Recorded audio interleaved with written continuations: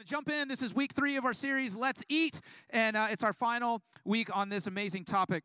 We're going to be talking this morning out of Luke chapter 10, starting in verse 38. Luke chapter 10, starting in verse 38.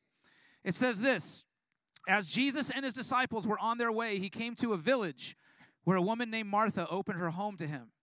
She had a sister called Mary who sat at the Lord's feet, listening to what he said. But Martha was distracted by all the preparations that had to be made. She came to him and asked, Lord, don't you care that my sister has left me to do the work by myself? Tell her to help me. Martha, Martha, the Lord answered, you are worried and upset about many things, but few things are needed, or indeed only one. Mary has chosen what is better, and it will not be taken away from her. Okay, so how appropriate on Family Sunday to examine one of the most classic firstborn versus secondborn stories in all of the Bible, right? We already got an amen from the back. I knew it was going to be that person too, because she is a firstborn, right? And has some issues with that. No, that's all right. Thank you, Jesus. No, this is a total firstborn versus secondborn story right here. We have Martha, right, who, listen, I will be clear to say that the Bible doesn't specifically say between Martha, Mary, and Lazarus, their brother who's not mentioned in this story, the birth order, all right? But birth order is a thing. It is a real thing. Any parents in here can testify to birth order being a real thing. All right, it is. And we see that here in Scripture. We can pretty much guess that with assurance that Martha is the firstborn because she is doing very much firstborn things in this story. All right, and for argument's sake, I'm going to go ahead and say that Mary is the middle child. Got any middle child in the house? Okay, very good. All right, we see you. You're seen. Thank you for raising your hand. It's me. Acknowledge me. Middle child. God, those hands went up quick, right?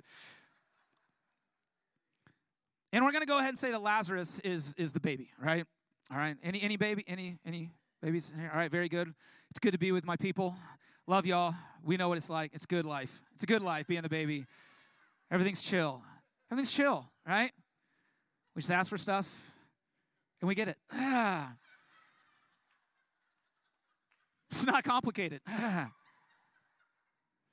feel all the firstborn hatred coming my way. Not because I'm lying, but because I'm telling the truth, and you know it.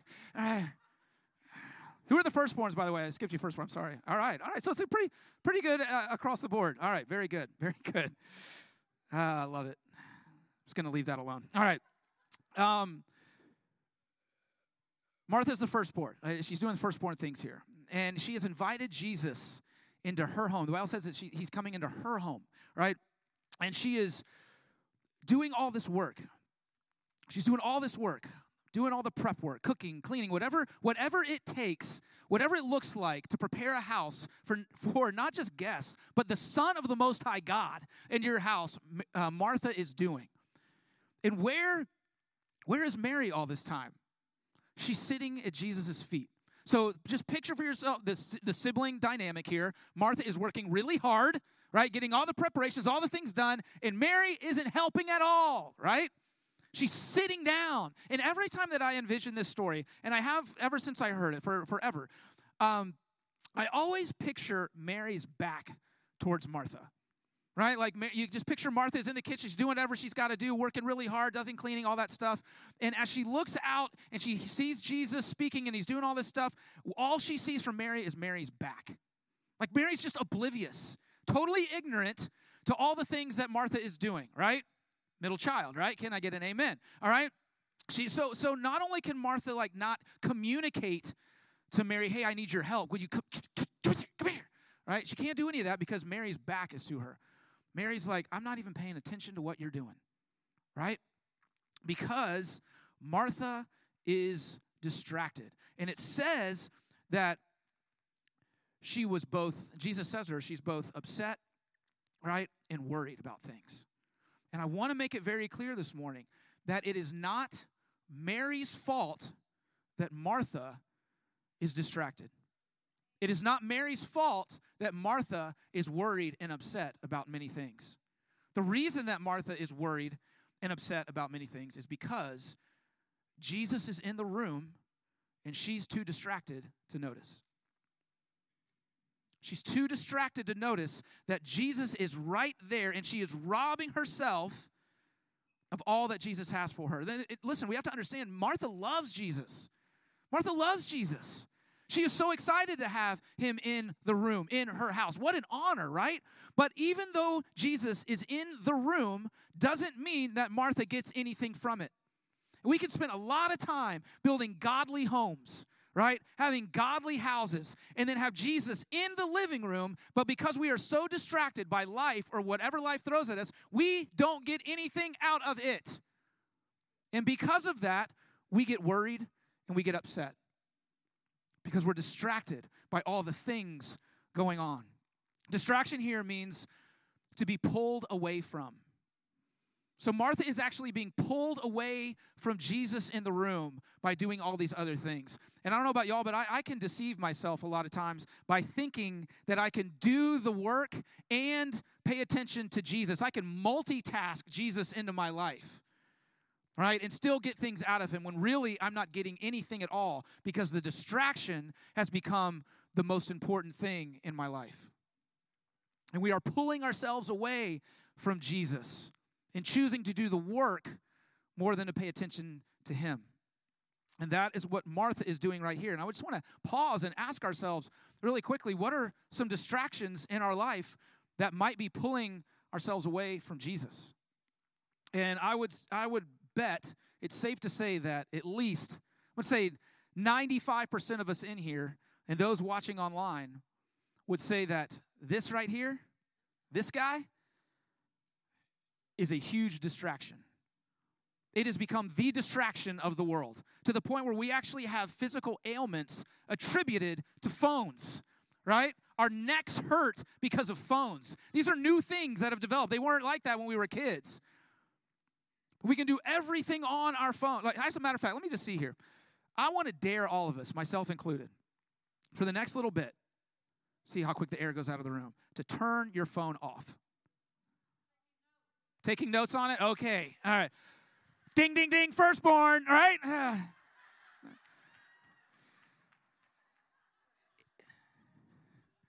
didn't think this one through, all right, clearly. All right, I'm going to turn mine off. Does everyone know how to turn their phone off? When was the last time you turned your phone off? I need a firstborn up here to show me how to turn it off. I can't do it. I'm a baby.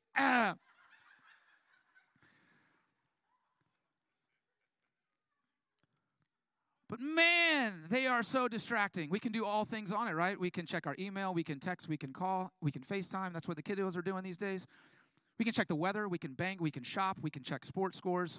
The list goes on and on and on and on and on and on and on. And so all that time we're down here staring at this thing, completely distracted. You know what the truth is? We've come addicted to the distraction. We are actually addicted to the distraction in our lives by this thing we call a phone. I asked last week for the church to fast between after breakfast and 5 p.m. on Tuesdays. And I want to encourage you, if this is resonating with you at all, this whole phone thing, fast your phone. Delete whatever app it is that is causing you the most distraction. Say, well, I can't. Why not? There's other ways. Believe me, the life existed, the world existed before the phone. We can figure it out. But the phone isn't the only thing. Now again, I want to go back to the text here where it says that Martha was worried and upset. I don't know. I can't think of anything that makes us more worried and upset at the same exact time than the news. All right? Turn on the news. You're going to get distracted real quick because you're going to get worried and you're going to get upset. It's amazing how we never associate worried with joy, right? Martha, you are worried and so incredibly happy. We don't associate those two things because they typically do not exist together. Worry leads to being upset and leads to fear and all those things. And the news is the greatest source for that, in my opinion. So maybe we need to turn that off. But whatever it is for you, whatever it might be sports, it might be shopping, it might be this or that or the other, whatever it might be, I want you to seriously ask yourself, are there distractions in my life that are causing me to miss Jesus in the room? Let's be real honest with ourselves this morning. Because here's the thing. Martha, when it comes to distractions, Martha thought she was doing good. She thought she was doing the right thing. Of course she would. Jesus is in the room. Jesus is in her house. So of course she's gonna work hard to make it look the best, right? She wasn't overtly sinning in this moment. She wasn't going outside and doing drugs or drinking or whatever it might be, cussing up a storm or anything like that while Jesus was in the house. She was working for Jesus. She was doing work for Jesus. So in her heart and in her mind, she thought she was doing the right thing. But it's never the right thing when the work becomes more important than the person that we're working for. Right? If we as a staff spend all our week talking about the lighting, right, and the sound mix and what songs we're going to do and what we're going to wear and how many hot dogs and burgers we should order and all that stuff, and we forget who we're doing it for, I don't care how much work we put into it, the service is going to fall flat. It's about Jesus. It's about Jesus, and if we're working for him when he's in the room and we're missing out, we are distracted no matter how right we think we're being. Listen to this. Jesus wants us to be with him much more than he wants us to work for him. He wants us to be with him much more than he wants us to be for him. And I believe so much of this series that we've been talking about, this Let's Eat, let's be at the table with Jesus, is about that. It's about stopping. It's about stopping and then just enjoying the conversation that we can have with Jesus at a table or at his feet and just resting in that. Because watch what happens when Martha is distracted. The first thing is she questions Jesus' heart. She says, "Don't you care? Don't you care, Jesus?" And then she blames her sister, right? "Don't you care that my sister has left me to do the work by myself?" She's worried and upset. And when we get distracted from Jesus, we get frustrated. We get frustrated with him. We get frustrated with the people around us. I don't know about you. Have you ever opened the Bible and you've started reading Scripture and you're thinking, that's for that person. They need to hear that, all right? Fixing to tell them that right there, all right? And all we're doing is we're seeking the Lord like to spite other people and to put judgment on other people. We start blaming other people because we're distracted by all the work that we're doing. We've forgotten that Jesus is in the room. The second thing that Martha does is she goes firstborn on Jesus. She says, and I quote, to Jesus, "Tell her to help me." Martha is bossing Jesus around. "Jesus, you ain't doing it, so I'm going to tell you what to do. All right? Tell her. She'll listen to you, but you need to tell her to help me. All right? Just bossing Jesus. Can you like just, Jesus is so patient. Oh, Lord Jesus. Like, I've been like, excuse me? Are you going to boss me around? She bosses Jesus around. She tells Jesus what to do. Listen, if we're bossing Jesus around, we are not in the right place. Like, truthfully. If we start looking at people in our lives that we are frustrated with, that make us upset, and say, Jesus, when are you going to blah, blah, blah? Jesus, you need to blah, blah, blah. We need to stop in our tracks in that very moment and repent. Because who are we to tell Jesus how to manage other people? But so much of when we are distracted and we've taken our eyes off Jesus, the results are we question Jesus' heart. We start trying to tell Jesus what to do. And we start getting frustrated with everybody else around us. But if we just sit at Jesus' feet and allow him to pour into us, then our hearts for other people change. Then we start having a heart like Jesus has for other people, instead of getting frustrated and annoyed by everybody. Here's the thing, Martha was distracted because she was trying to impress Jesus and everyone else in the room. She was trying to impress everybody else in the room. And I've learned this growing up, becoming an adult, that the cleanest house is the house that is about to entertain guests, right? I used to think, like, going over to people's house, like, man, their house is so clean compared to ours, and I didn't realize till later in life, it's because they spent hours cleaning it for us. Because I don't know about y'all, but when I go into someone's house, the first thing I check is how dusty the baseboards are, right? We ain't staying for dinner if I see any dust down there. That's the most important thing when we go over to people's houses. When we leave, did you see that Lego under the couch? What a bunch of losers. check them off the friends list. They're done. But we clean our houses, right? Because we want to put on a good impression. We want to impress people. And who more so than Jesus, right? Martha's trying to impress Jesus. She's trying to impress everybody else. But I heard this quote from a pastor this week. I think it's rather remarkable. It says, "No one is busier than the person who's trying to manage the perception of others." Oh. No one is busier. Another word is no one is more distracted than the person trying to manage the perception of others. In other words, people that just try and people please all the time.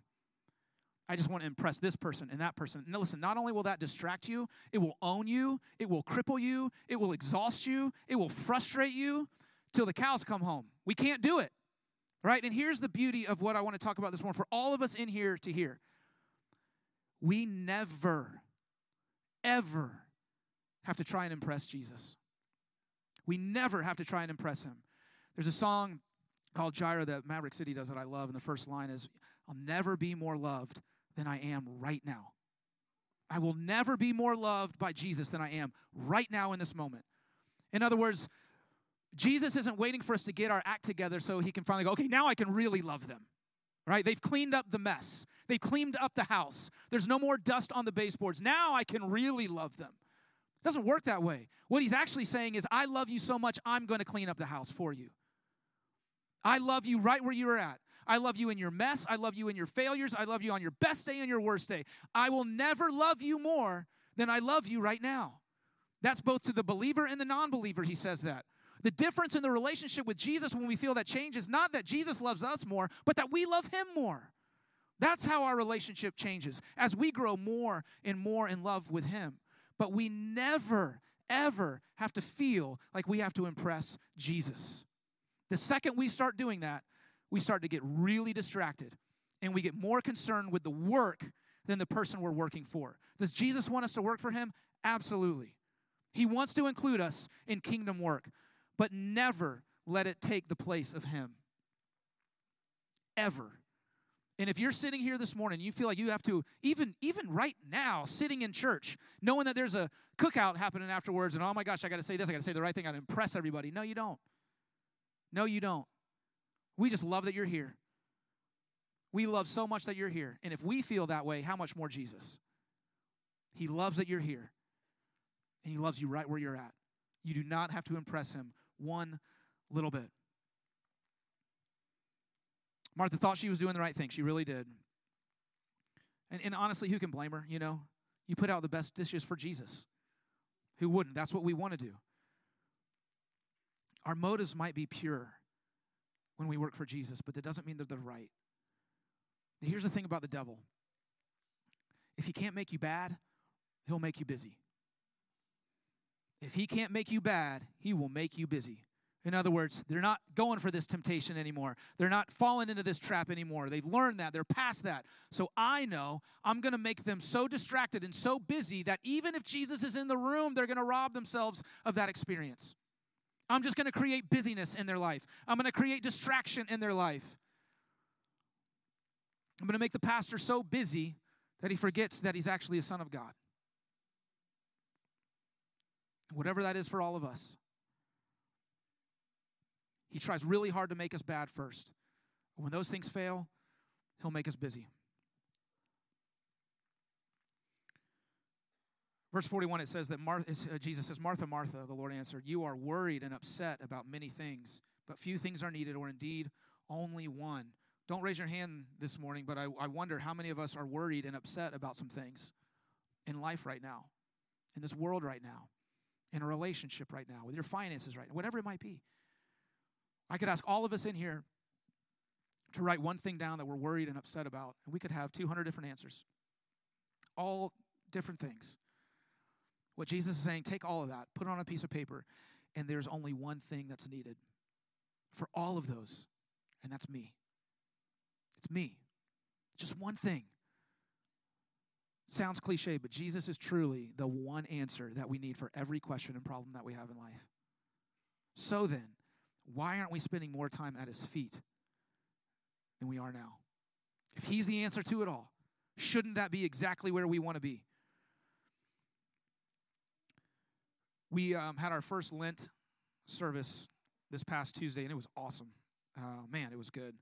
And my mentality going into it was, I have all these things that I want to pray for. I'm so excited that I get this time to really focus and concentrate on these prayers. And most of them were about work. Most of them were about Beaches Chapel, about the school and the church and and everything that we're doing, all the stuff we're doing. It was like this list, and I was so excited to have that 1 hour in the middle of the week where I could just stop and focus on those things.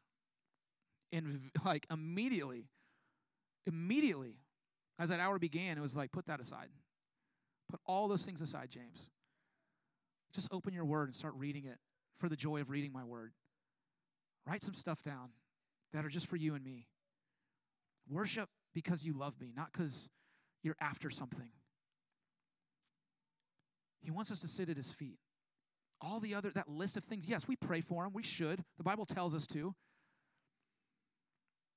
But with the assurance that God's got it, that we need to sit at his feet.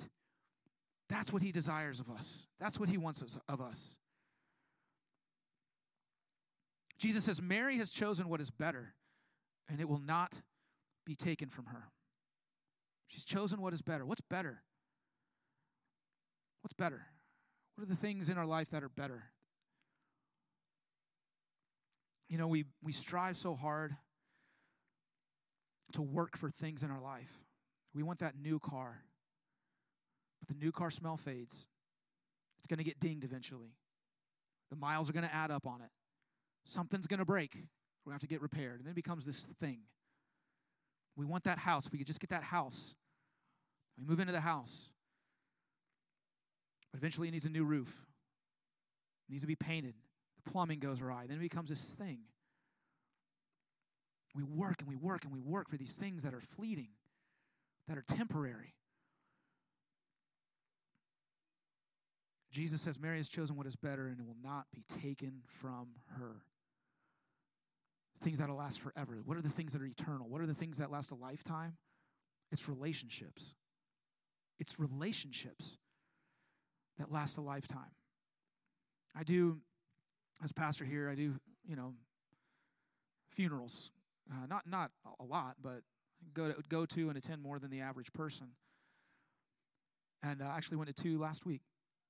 And every single funeral I've ever been to, when someone comes up to give a eulogy about the deceased, it's never, man, they had a 4,000 square foot house with the most gorgeous master bath. It's not about that. It's about the character of the person, the heart of the person, and how that relationship that they had with that person affected them and still affects them to that day, even though that person's gone.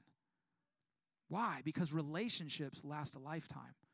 Relationships are eternal. And did you know, like, we try and tell ourselves, if I just do this and I do that and I do that, then I'm going to get this person to Jesus, or I'm blah, blah, or I'm going to grow the kingdom this way. You know what grows the kingdom? When we strengthen our own relationship with Jesus.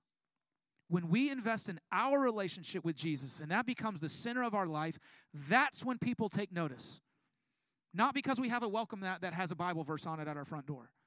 But when we walk with Jesus, when we sit at his feet, and he becomes everything that we are, that's when people notice.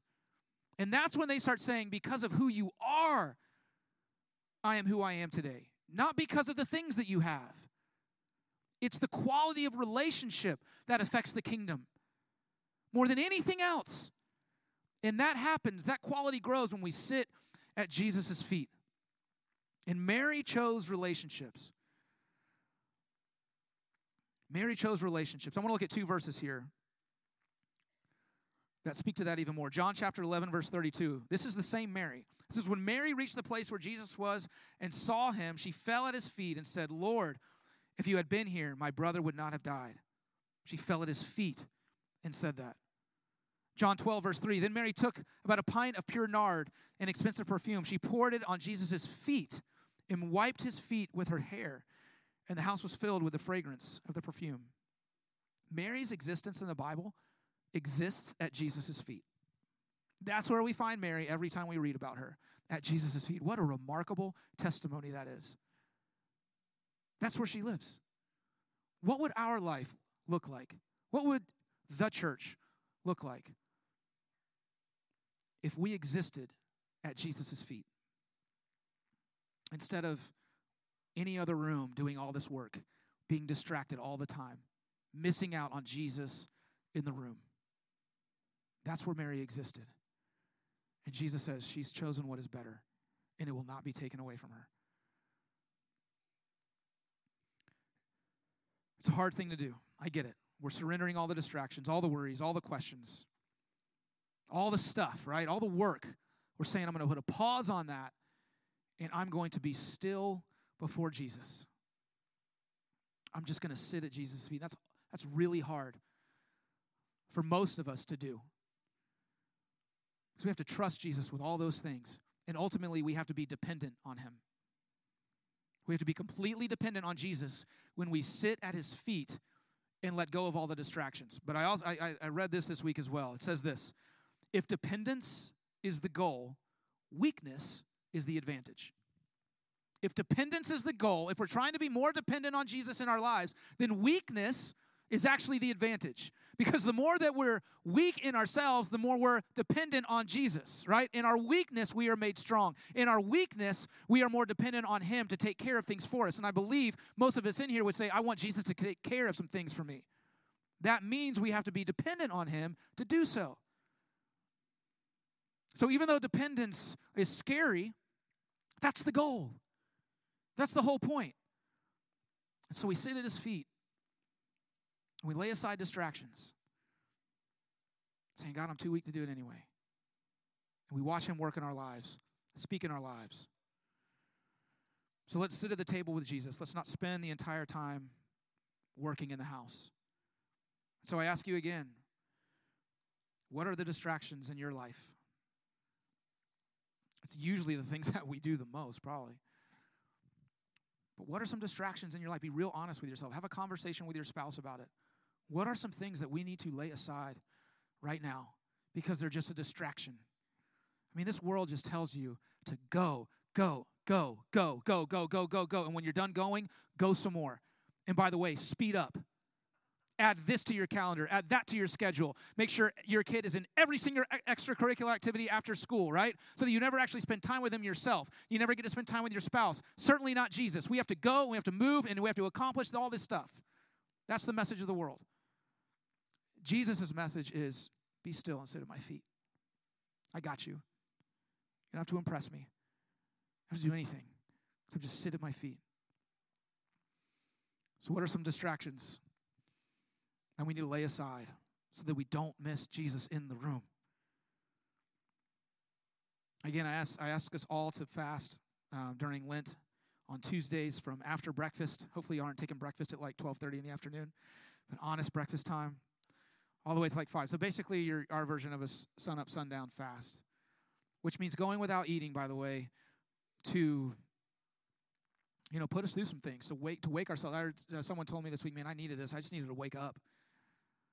It's to focus more on prayer. When your stomach starts grumbling, you start getting hungry, I'm going to pray for this now. But to just lay this before the Lord. So that's why we're doing it, because I believe there's a lot of us in here that need that. But maybe we need to fast some other things as well. That's your decision. And it might not just be on Tuesdays. It might be for a while, for a month or more. But I want to encourage all of us. I mentioned it earlier. We have from 12 p.m. to 1 p.m. on Tuesdays, right in this room, for 1 hour, we're having we're calling it a Lent service, where we just come in. There's light worship on stage, like 3 people. It's not like you see up here with a full band. It's very light. And everyone's just scattered around the room. Bring your Bible, bring a journal. Just bring your heart for the Lord. And whatever that looks like to you is really your time. There's no prayer points. There's no exhortation. We just open the room up. And it was awesome this past Tuesday. I don't know how many people we had. It was a good amount. But I'll be honest with you all. The trend for these things, we've done stuff like this, not quite like this, but we've done things like this in the past where we've had a fast and we've opened up our sanctuary. The first week is always really good. It's like, wow, look at all the people. By the last week, it's like 3 of us, I'm just being honest. But I don't want that for this. I want us to grow every Tuesday because it's important. I truly believe God is calling us all to just be still before him. He misses you. Do you know that? When we're just going and full of distractions, he's like, I miss you. Would you just be still before me? That all those things can wait. Believe it or not, I don't need you to accomplish it. I want to use you, but I don't need you. Don't be fooled in that. Just come sit at my feet. I miss you. And as we sit, you know what happens? We realize we miss him too. So this Tuesday from 12 to 1 o'clock, I want to encourage you. This is your first Sunday here. We've been coming forever. It doesn't matter. You're welcome. We want you in here for 1 hour out of your week.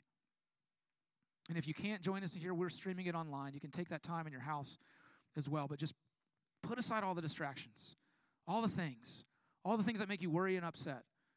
Let's just sit at Jesus' feet. Thank you, Lord. I'm going to pray us out this morning and dismiss us outside, out these doors over here, the west entrance for burgers and hot dogs. We got a team of guys that are out there grilling away.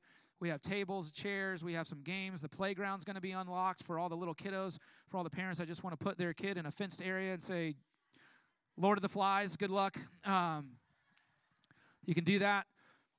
But listen, my encouragement is stay, hang out, it's a beautiful day outside. Hallelujah. We didn't do this last Sunday. Thank you, Jesus. But let's hang out. Let's have church outside. Just continue conversations. Get to meet new people. If you see someone you don't know, introduce yourself. But listen, I love y'all. I love this church. I love what God's doing here. And the temptation is God's doing stuff. We got to keep doing more. I believe God's calling us right now to do less. To just sit at his feet and remember our first love. To get back to our first love in Jesus. And if you've never received Jesus as your Savior, I want to say it one more time before we dismiss. You do not have to impress him. You do not have to impress him. He wants you right where you are at. And all you have to do is open up your heart in your own words. Just say, Father, Jesus, I'm sorry. Forgive me of everything. I'm here. I'm here to sit at the table with you, whatever that sounds like to you. But just say a quick word of repentance to him, to get all that stuff off of you, to get all those things out of you. It's not to shame you or condemn you. It's so that you can be released from all that stuff. He wants to take it from you. And say, here I am, Lord. Father, thank you for today. Thank you for this amazing reminder that it's not about what we do for you. It's simply about